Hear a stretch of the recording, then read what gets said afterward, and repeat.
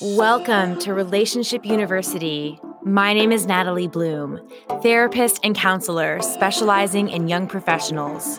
Each episode, you'll hear uncommon conversations with real people and take away psychological insights and tools to strengthen your relationship to dating, friendships, partners, and work. But most importantly, improving the relationship you have to yourself.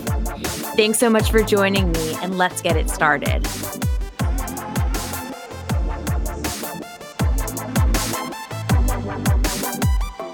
In today's episode, you will learn strategies and insights to be more likable and make friends as an adult.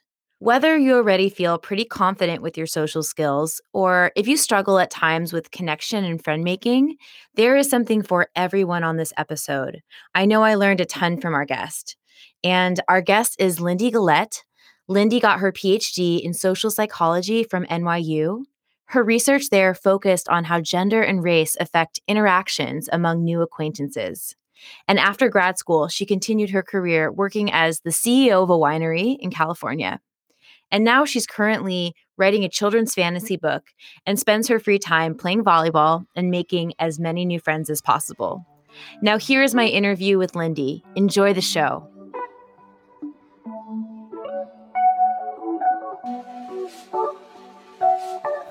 I really hope you love listening and learning from the podcast. And the podcast is not meant to be actual therapy or a substitute for a relationship with a mental health provider.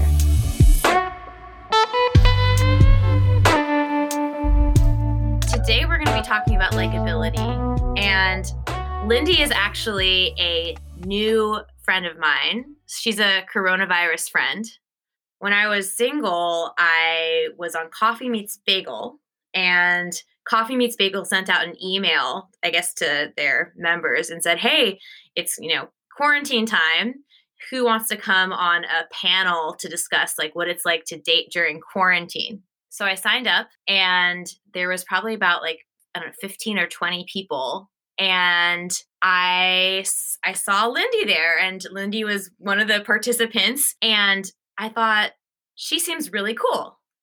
I want to be her friend. I immediately was like, I'm going to reach out to her and be her friend. I did not meet any men.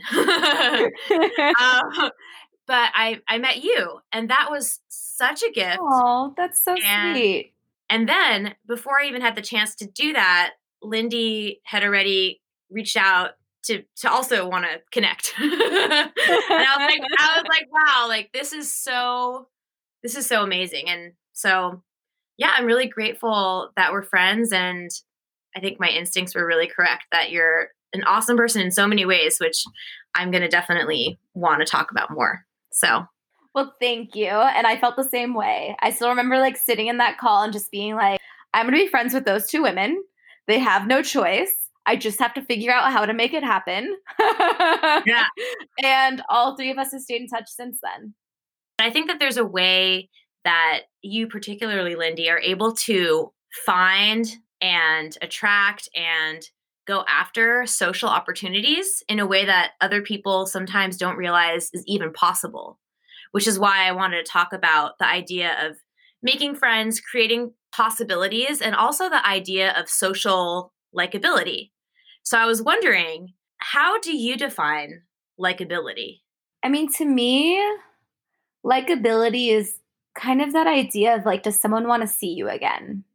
So it's kind of if we're thinking in a non-romantic sense, but using, the analogy of dating.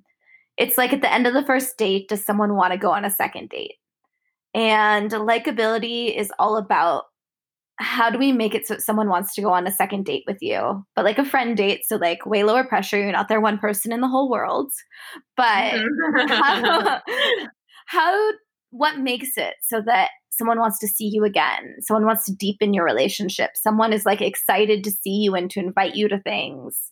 And, likability, something that's so important about it that I think that our story really highlights, it's really reciprocal. It's not a one unidirectional thing. It's not just, do I like you? Do you like me?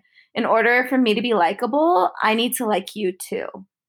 And when you have both of those things really fitting together and both people feel that and they feel that mutual non-romantic attraction, that is like what likability is. And being able to create that mutual non-romantic attraction is what makes you likable. We have to, at some level, like ourselves in order to be like, hey, I'm going to go after this person who seems cool to be their friend. So I wonder if it's almost like there's three things going on. I have to be interested in liking someone else or being intrigued by someone else. They have to be intrigued and interested in me.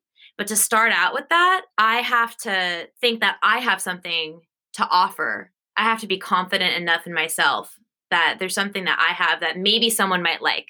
So when I was thinking of reaching out to you, I knew there was a chance maybe Lindy isn't interested in me. But I think I have something maybe she'll be into, so I'm going to go for it. There are three things. So there's kind of like, do I like you and like feel that like non-romantic attraction to you? Mm-hmm. Do you like me? Non-romantic attraction to me. And then also that like, is someone willing to put themselves out there and like actually make the move to become friends?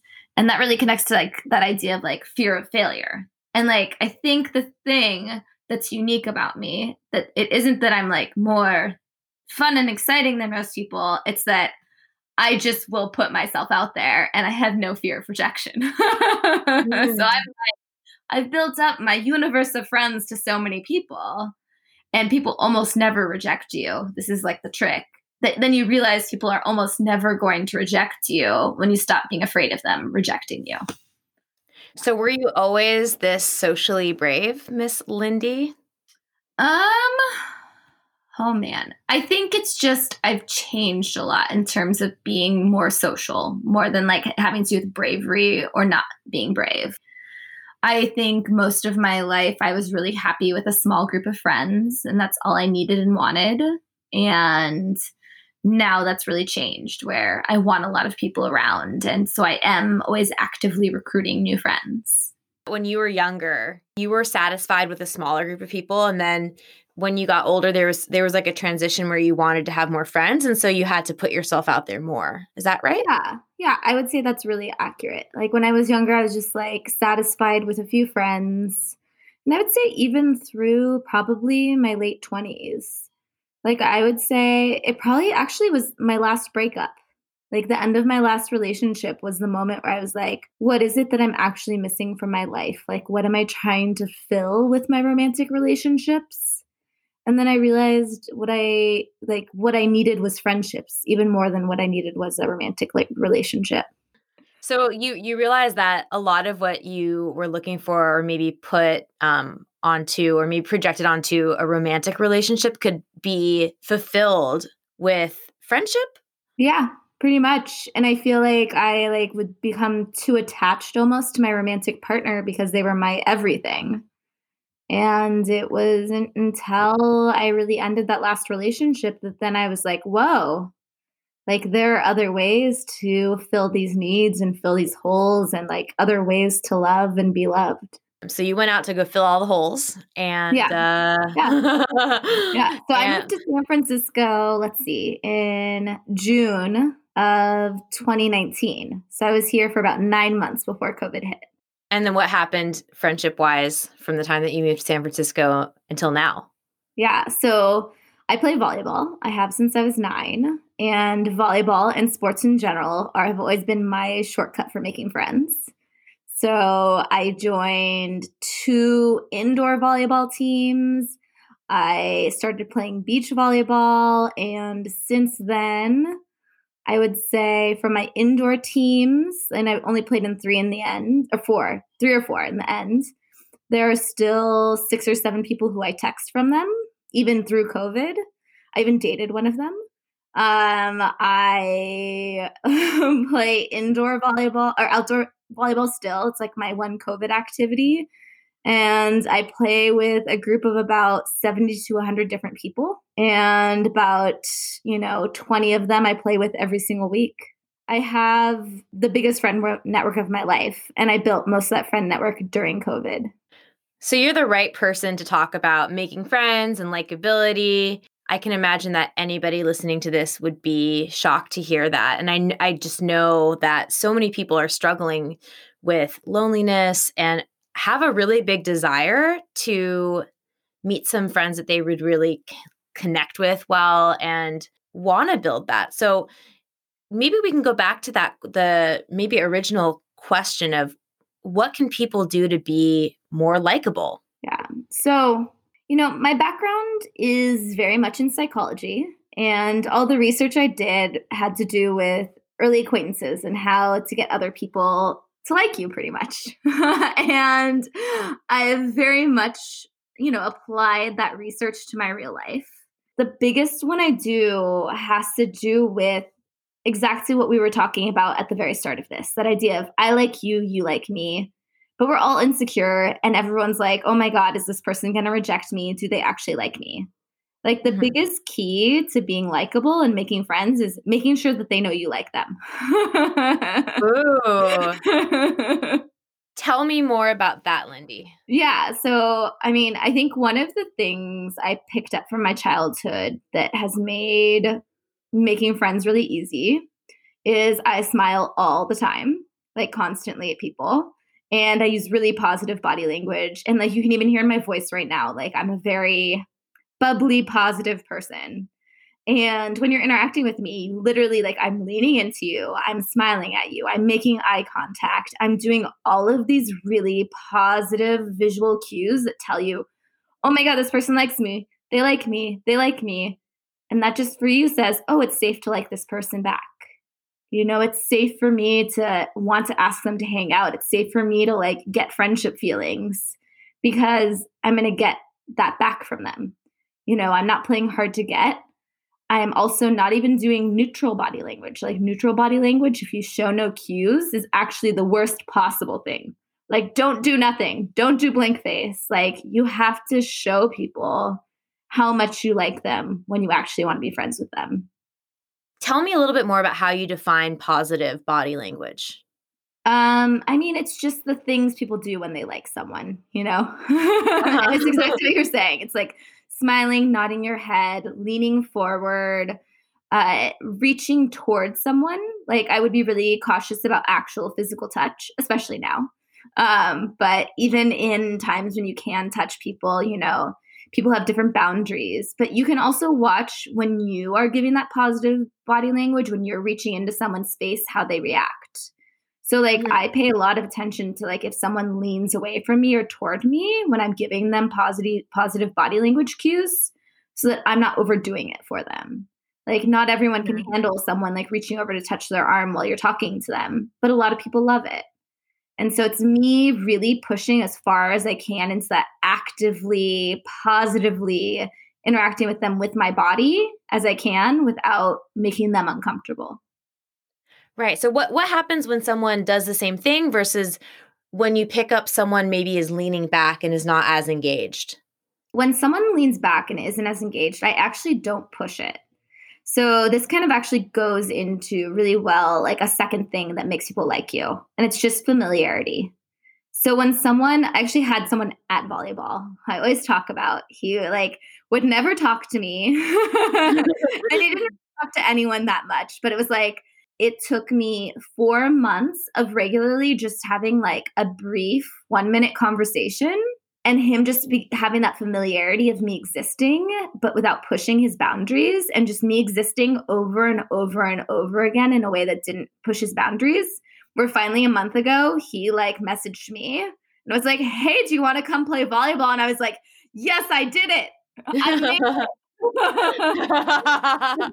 like sometimes like some people are just more reserved. They're going to take longer and they aren't going to feel comfortable right away. And that's okay. And like, you just have to keep interacting with them and keep existing, but in a way that respects their boundaries. And eventually almost everyone comes around just by virtue of repeated positive interaction. Could you tell me a little bit more about the psychology of familiarity and why that makes people like us? Yeah. Well, even just think about ads. So, like, one of my favorite ad campaigns is Rothy's. It's a women's shoe, if you don't know it. And what they do that's so brilliant is they just repeatedly run Instagram ads that feature visuals of the shoe. And when you see something over and over and over again, it makes you like it. And the same thing works with humans. So there are even studies that show, like, let's say you're in a dorm. If you're in one of the rooms that like everyone has to walk by over and over and over again to get out of the dorm, people like you more just because they've seen your face more often. And then they're like, oh, I like this person. And that really does work. Just so long as you aren't having negative interactions, if you're having neutral or positive interactions over and over again, people just start liking you because they get used to you. And then you become predictable. You become something that they are used to seeing and are comfortable with. How does someone create something where they become familiar to others and therefore become more likable? Yeah, I mean, so first, find something you're actually interested in doing. So whether that is you can find a bar that has a weekly virtual trivia night, whether it is finding a group of people who also walk their dogs, or finding outdoor sports like volleyball or bocce ball, something that's an organized thing that happens on a regular basis. So, and it doesn't matter whether it's in person or virtual, you can pick your line on what is comfortable for you. You just want something that's going to happen regularly. And then you have to make yourself show up over and over and over again. Even if the first 3 times are awkward and like you're not quite sure what to do, just showing up over and over and over again, you will find someone you like where you both become familiar to each other. And that is how friendships happen. So find something that you're into where you have the opportunity to show up and show up. Yeah. But you want something that, it's regular enough that it's going to have some regulars. So like you want something that happens about once a week so you can become friends with the other people who always show up. What if someone says, I don't really have any interests that stand out to me, that it kind of feels fake to show up to something, or volleyball sounds cool, but I've never played before, so that sounds really intimidating. What would you suggest to someone who might be a little bit intimidated by the prospect of doing a meetup situation? Well, one, there was a time when I was horrible at volleyball. And to some extent, the not being good at it, I don't think is a good reason to not do something. Because, worst thing that happens is you show up and people actually are mean, and then you never see those people again. That's okay. And I've showed up places and had people not like me. I have had times in my life, just like everyone else, where like I have gone somewhere and just been like, whoa, this is not right for me. These people don't like me. And I've just said, okay, I'm going to opt out of this situation in this space. But I will say that if you were coming in with I don't have interest, these things don't excite me, that's the time to experiment. Try a bunch of different things and just and maybe journal for yourself. Like each thing you do, what is it you like about it? What is it you don't like about it? And do that for 3 months of just trying random new things. And then look back and be like, okay, what are the things I liked about the things I liked? What are the things I didn't like? And then find something that really fits that list for you. Don't be afraid to be picky. Really and truly, the only thing I do is volleyball. I have no other hobbies, and I'm okay with that. And the fact that I don't love doing lots of different things is totally okay with me. And it's just about finding that one thing for you. You only need one. I think that that's something that's very likable about you, Lindy, where the culture of the San Francisco Bay Area in California is one where a lot of people like to talk about their accomplishments and I work out and then I do this hobby and then my job is this. And it's almost like everyone's doing so much. It's a bit of a rat race. And I think one of the things that I noticed about you is that you're very relaxed. And you will say something like, I just took a 3-hour nap. It feels great. Or I don't know what I'm doing for the rest of the day. Or can I come to this podcast conversation in my PJs? There's a very down-to-earth feeling about you. And I think that makes you very likable because it gives me permission to show up as myself as my, however I feel like showing up. I don't have to try so hard. before I came here, my day was a little bit all over the place. And my intention was to do something besides rush out of the shower and like throw on the first thing that I saw. But then when you texted me and you said, "Oh, can I come in my PJs?" I said, "Okay, well, I can just show up." And so I wonder if is that something that you do intentionally? And if you don't, then I think that we can learn a lot from that about your humanness and showing this side that's unpolished, that makes me feel like, oh, I can just be me and come as I am. So, okay, I'd say two things. One, I don't do it intentionally, but two, man, I'm really intentional about my human interactions. So I actually was even just thinking, earlier today, I have one friend where I feel this like very strong sense of comfort because when I'm around him, I don't ever think about how he's feeling when we're interacting. And I'm never like gauging like how what I'm saying is affecting him and how things are going on his end because I know I can just be my authentic self and it doesn't matter. As much as, yes, my authentic self is relaxed and goes with the flow, I would say just like everyone, I really struggle with being my authentic self in interactions and not like trying to tailor myself to what another person wants and what they need. And, it's not that I don't have that need to be accepted and liked and that it's not a huge part of me and who I am. What does it mean to be in your authentic self?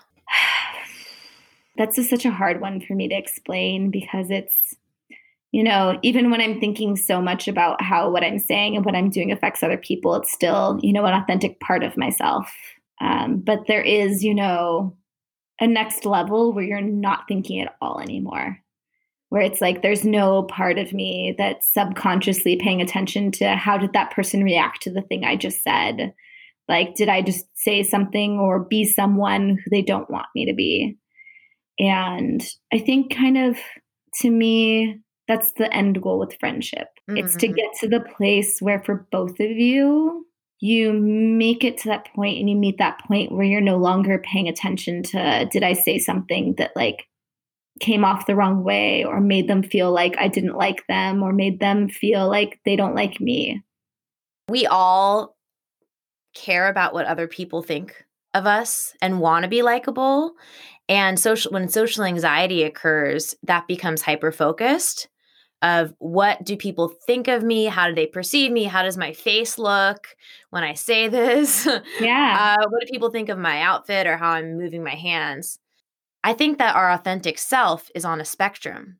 There can be times where I even notice sometimes with my partner, who I've been going out with for about 8 months, where I definitely feel like I can be myself with him, but I still want to impress him. There's still a persona, or there's still parts of me that's not fully comfortable in a new relationship. But it doesn't necessarily mean I'm not being my authentic self. Actually, one of the ways that I was being social during COVID was doing work sessions with this ex-college roommate, who is now my forever roommate. And we like do, paperwork together once a week. I feel like with her, I can really show up as I am. And something about her presence allows me to just be me. And there is no persona. It's just the authenticity. It's almost like being an extension of just being with myself. So and I think this brings up such a great idea of like the permission to like not have a single identity, like giving yourself permission to be different people with different people and also permission to sometimes be the same person. And I think that is so important in life and it goes back even to that idea of interest. Like, oh, I don't have any interests. That's okay. Like, you don't have to be part of that rat race. You don't have to be part of any of those things. Like, being yourself is what's going to make you friends and what's going to make you deep relationships that are beyond that first moment. Yeah, we don't have to be one thing. We also don't have to have, 1,000 hobbies or any hobbies to be likable. I have a client of mine who is really, really set on trying to find a hobby that she's into. So she'd have something to talk about. So she could make friends, so she could have something to say to her colleagues. And we're working on, okay, well, it's okay to discover what hobbies might be interesting to you. And I've seen this individual for over a year. We never run out of things to talk about. She's plenty interesting. And actually, she's worried, oh, well, I'm weird. Weird is great. The weirder, the better. So I think there's something, I'm wondering if you could speak to this idea of being weird, being different, kind of showing some deeper sides, and maybe that idea of vulnerability or showing a side that's a little bit under the surface as it relates to likability. Ooh, I mean, it's so important. I would say it's something that I struggle with personally, is that really getting vulnerable with people. But the way I get myself to do it, because I know it's something that's hard for me, is that I really stop and ask people real questions about themselves and what's going on in their life. So like I rely on my own desire for reciprocity, where if someone else gets vulnerable with me, it makes it easy for me to then get vulnerable with them. So I know I struggle with being the first one to be vulnerable.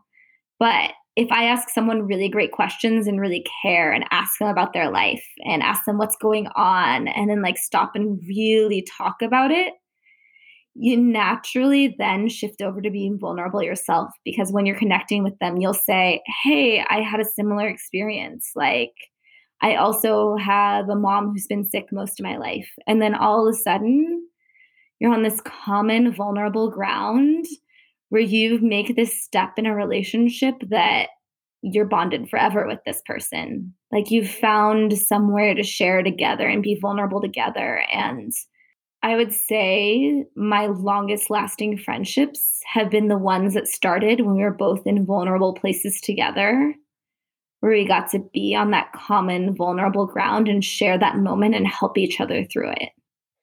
Right. So it's almost the opposite of what conventional wisdom says about friend making. So it's like, be put together, be positive, share your accomplishments. It's the opposite of that. It's, we can get really close with someone quickly when we share something that's real, that someone else can relate to, when someone takes a chance. And I think what I'm hearing is that there are many ways to do that it's a little bit harder for you to start off just being vulnerable off the bat. But one way that you have practiced doing that is asking people good questions that allows someone else to start with a potential like deeper answer. And then that can maybe make you feel more comfortable sharing more. Yeah. And when you are someone who is comfortable getting vulnerable, do it.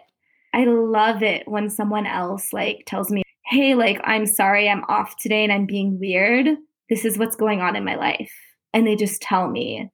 And then we can talk about it and have that moment. And man, the power of like the feeling of like that feeling that someone trusts you enough to tell you, oh, that's like, it just makes your heart connect with them and it makes you open up and want to like, it's like that same power of a hug or a physical touch when someone just has that honesty and that willingness to share. What would be some other examples of vulnerable things that someone could share with someone that's a newer friend that kind of helps to deepen the connection?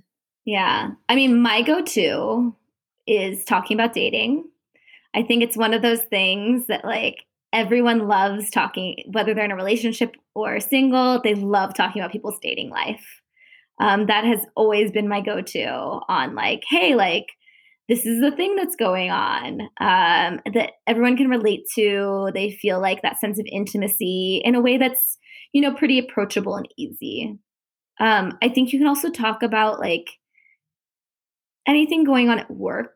If it's like something that is something you can really share that has meaning to you and you actually care about and you're looking for a solution to it.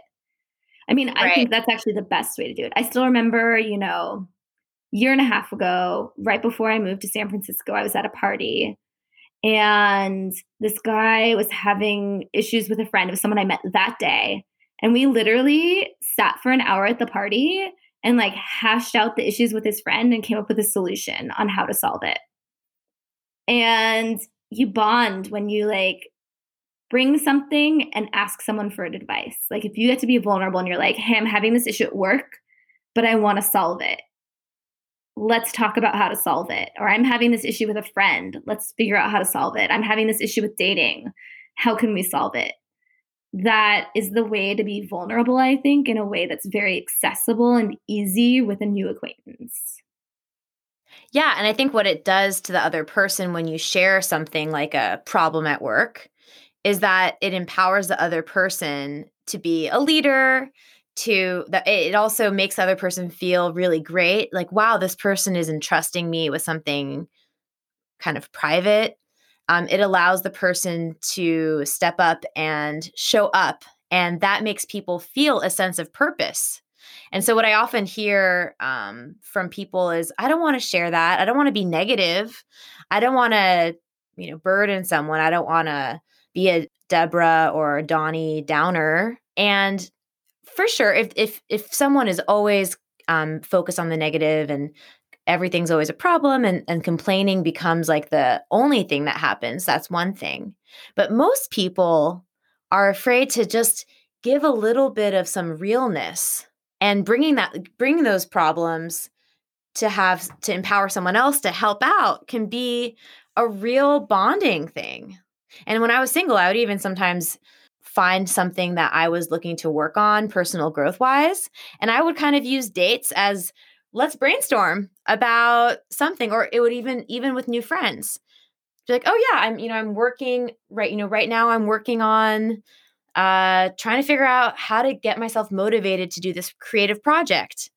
And I've honestly been a little bit down on myself because I said I'd do this writing and I haven't been able to be motivated. What do you think? Like, what are some ideas that help you get creative and stay accountable? So I would share something like that. And it's almost like you get like a double win. Yeah. Because you get to share like what's actually happening. And you also maybe get some help with how to get your creative project rolling. Yeah. And at the end of the day, it's not a negative conversation. It's a positive conversation because you're talking about the solution. You're telling the negative, the vulnerable part to get somewhere, not just to say it and vent. And that's what people love. They love that, like, let's take this negative and turn it into a positive. And I'm being real and telling you something that's really going on and intimate, but like not in a way that feels like I'm not going to be better tomorrow. Right. That's such a good point. So what someone might think is a negative, I'm having a hard time getting rolling on this project and I feel down about it, can become a positive when someone else can show up and say, oh, I've tried this. Have you done this writing group? How about we do some writing together, or whatever it might be? It's like a way to collaborate and be creative. Yeah. So there's so much positive out of what someone might think is a like complaint. Yep, exactly. So what would be another trick of being likable that you found to be really helpful in your life? I'm a big compliment giver. I love giving compliments. I look for moments to give them. I give them to everyone. I think people really overlook the power of compliments and how they make people feel when they're appropriate. Don't give inappropriate too much compliments.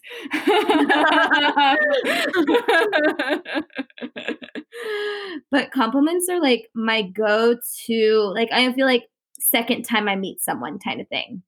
So like the first time it's all that smiling body language. The second time is like having more intimate, vulnerable conversations and then starting to compliment them. And, I always make sure the compliment's real and genuine. I'm not going to be like, oh, I really like your shirt if I don't like your shirt. I'm going to say like, whenever I notice I love something, if I love your shirt, I'm going to say, I love your shirt. In fact, by the way, I like your shirt. It's a great color on you. And no one else will be able to see this, but it's like a very like nice rounded neckline, but it has like a white tank top underneath that like creates a very nice like framing effect. I wore it for you. I wore it for you, Lindy. I had you in mind when I reached into my closet as I was rushing to get into our conversation. Well, I mean, what they can't see is that I'm huddled under a blanket to have no echo, and that I'm wearing a faded blue shirt that has like print that's coming off of it. So, I dressed So down. cool. You're cool. You're cool even under a freaking blanket. So whatever. Um, so Lindy, what would be a formula for a good compliment? Oh, God. Okay. Something that's not too intimate. So, like, I try not to compliment things that, like, have too much meaning to someone. I like to go with things that are more like clothing. So, clothing is something that someone actively chose that isn't about like their I don't like complimenting something like someone's smile or their eyes or even to some extent their hair unless they did their hair in a very active way. So I only compliment hair if it's like someone dyed their hair a specific color and they have an unusual haircut. I like to, yeah, I'm complimenting things that were choices rather than things that are just who they are. And I think that that's a really safe place to be where everyone's comfortable with the compliment. And they also get excited because I'm not just complimenting, hey, like that shirt looks great on you. I'm also complimenting you as a person for choosing that shirt.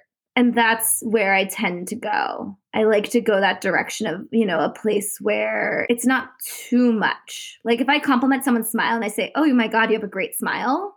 I'll be honest, like it makes me uncomfortable when someone does that to me unless we're in a romantic context. Like, or we're arguing. Then comment on her smile all day long. But then I'm like, is this guy hitting on me? Is this woman hitting on me? What's happening? And then like I'm confused. It puts it into a place where it's just like it's more unclear.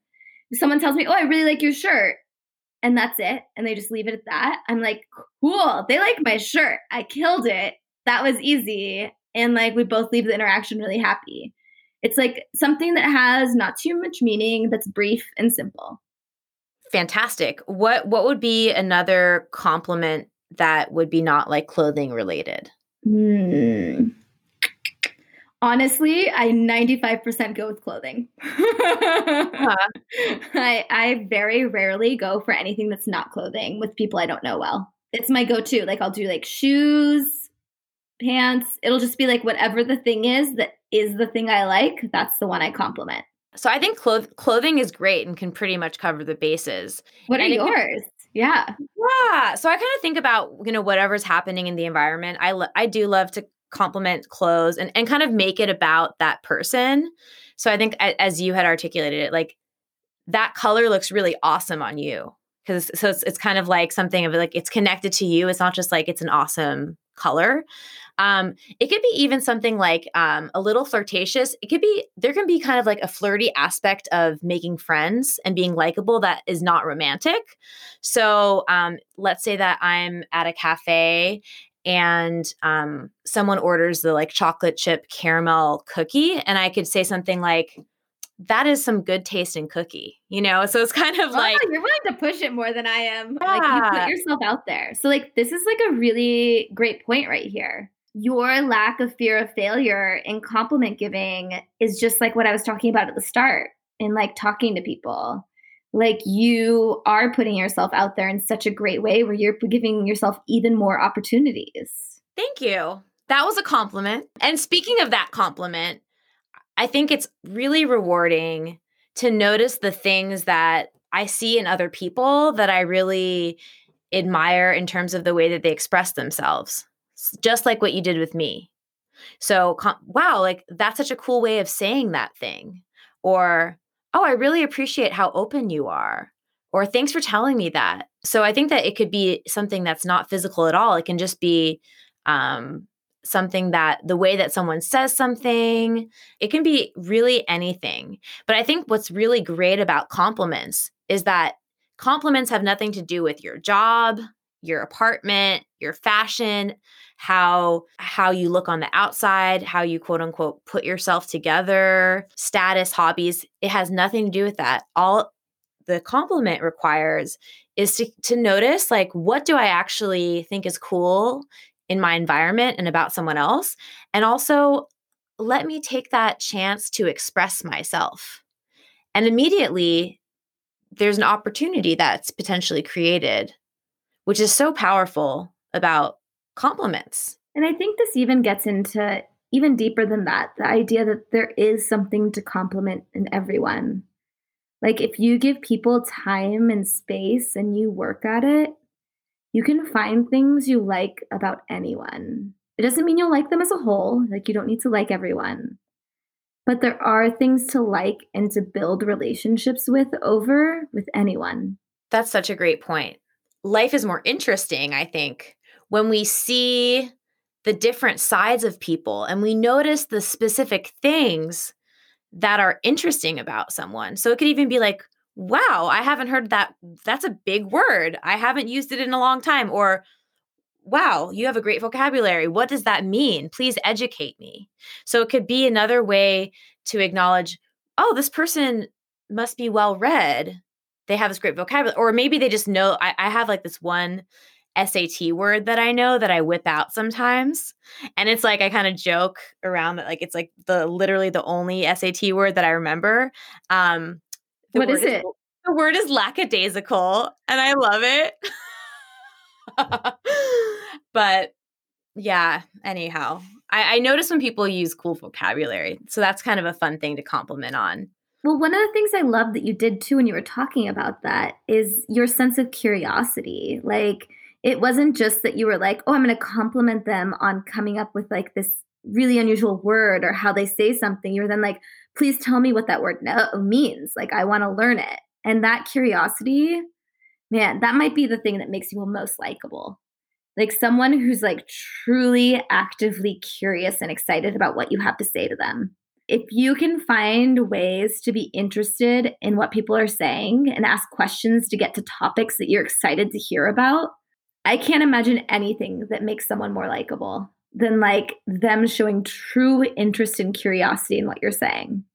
Absolutely. And we all want people to be curious about us. I mean, that's like basic from the time we're a baby. We need our parents or caregiver to be curious enough about us to try to figure out when we're hungry, when we need our diapers changed, right? So something that's so old in us that we love it, and it makes us feel loved when people are curious about us. And so there's something you kind of triggered this memory I had when I was in college, and my roommate Melanie, she taught me something that like a social trick that I use until this day.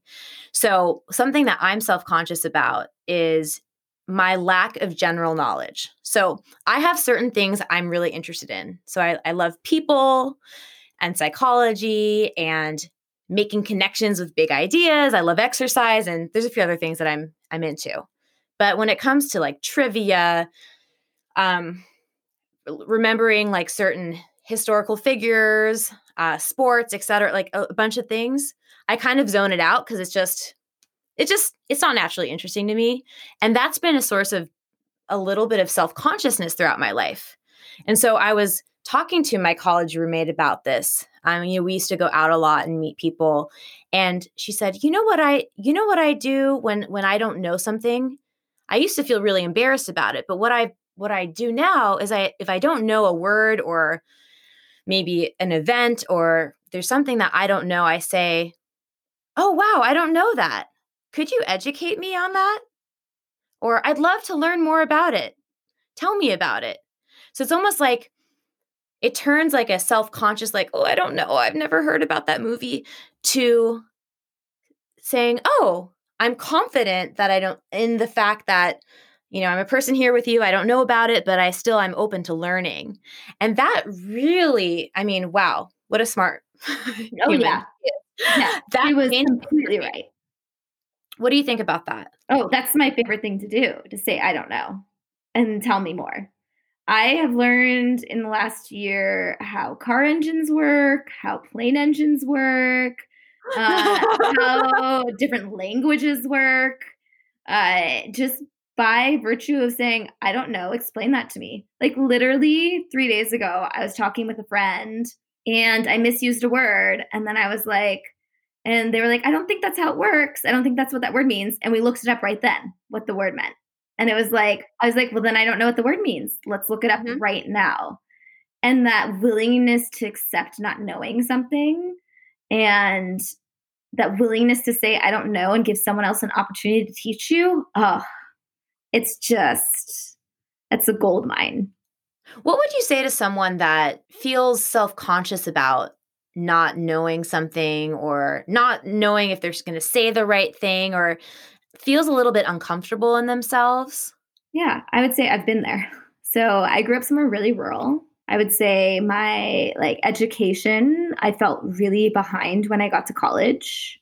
Like I didn't even know who George Bush, like the first president George Bush was. Like I literally didn't know recent presidents. And I remember walking around the halls at college and people just like having conversations where I didn't have the basic knowledge to even know what they were talking about, let alone join the conversation. And it felt awful and I didn't like it. But I eventually learned how to say, I don't know. And then I actually did this kind of slightly insane obsessive thing where every like year or two I pick a new topic to feel like I can learn as much as I can about it so that I started to feel like I was catching up. But to be totally honest, it took me a solid decade to feel like I'd caught up with like other people in terms of basic knowledge that like just comes up in conversation. And now I've like overdone it. Now I know really esoteric, unnecessary things. Mm-hmm. But I mean, I spent 10 years of my life feeling like I didn't know as much as the people around me. And it made me really self conscious. And I'd say, one, it's possible to catch up. And two, you know, looking back on it, nobody cared but me. Like I was the only one who cared. My friends didn't care. Like people I was interacting with didn't care. And it was just inside of me that I cared. What a cool story. Is there a last point that you'd like to close up on? Well, I just want to recap kind of what are the things to do. So, one, we think a lot about like reciprocity, the fact that people like you if they think you like them. So, like, have really positive body language, smile, and make sure that you run into people over and over again. You want that familiarity. The more they see you, the more they'll like you. And don't be afraid to get vulnerable.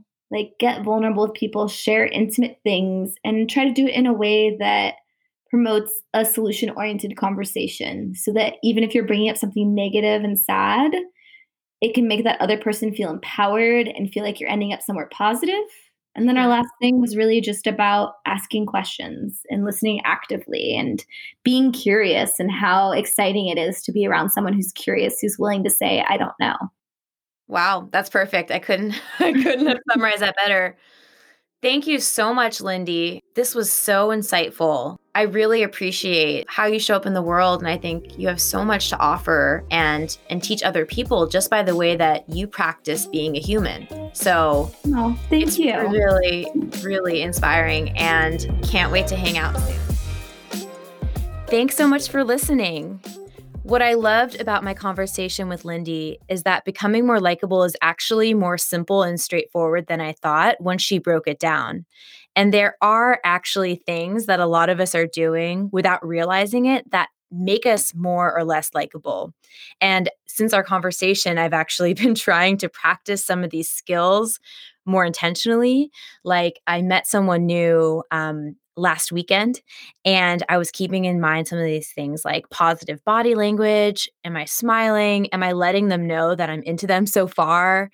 I wasn't feeling super open. I think I was a little tired. It was like Sunday morning early at the beach. So I wasn't feeling as much like opening up, but I was asking some deeper questions, and that actually allowed her to open up.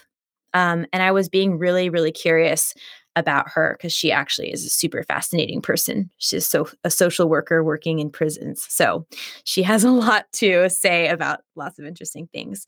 So I was keeping those things in mind, and hopefully we will become new friends. But some of these things are a lot more simple than I had even thought about. So Lindy was so on target, and I hope that you're able to take away even just one thing that you can go out there and practice and see how it works, to try some new skills.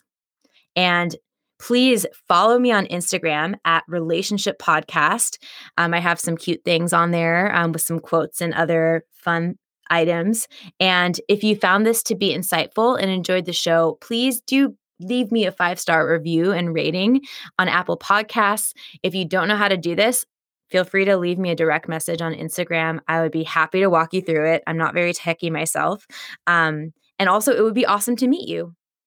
And most of all, make sure to share this with someone that you think can benefit from hearing some of these insights and tips on social skills. I'd like to give some credit to my amazing boyfriend and unofficial producer, though he is pretty official. He's really, really helped me to believe in myself in a way that I haven't before. And that's allowed me to start this show. And again, this is Natalie Bloom. Thanks so much for your openness to new ways of understanding yourself and others. And through awareness comes connection.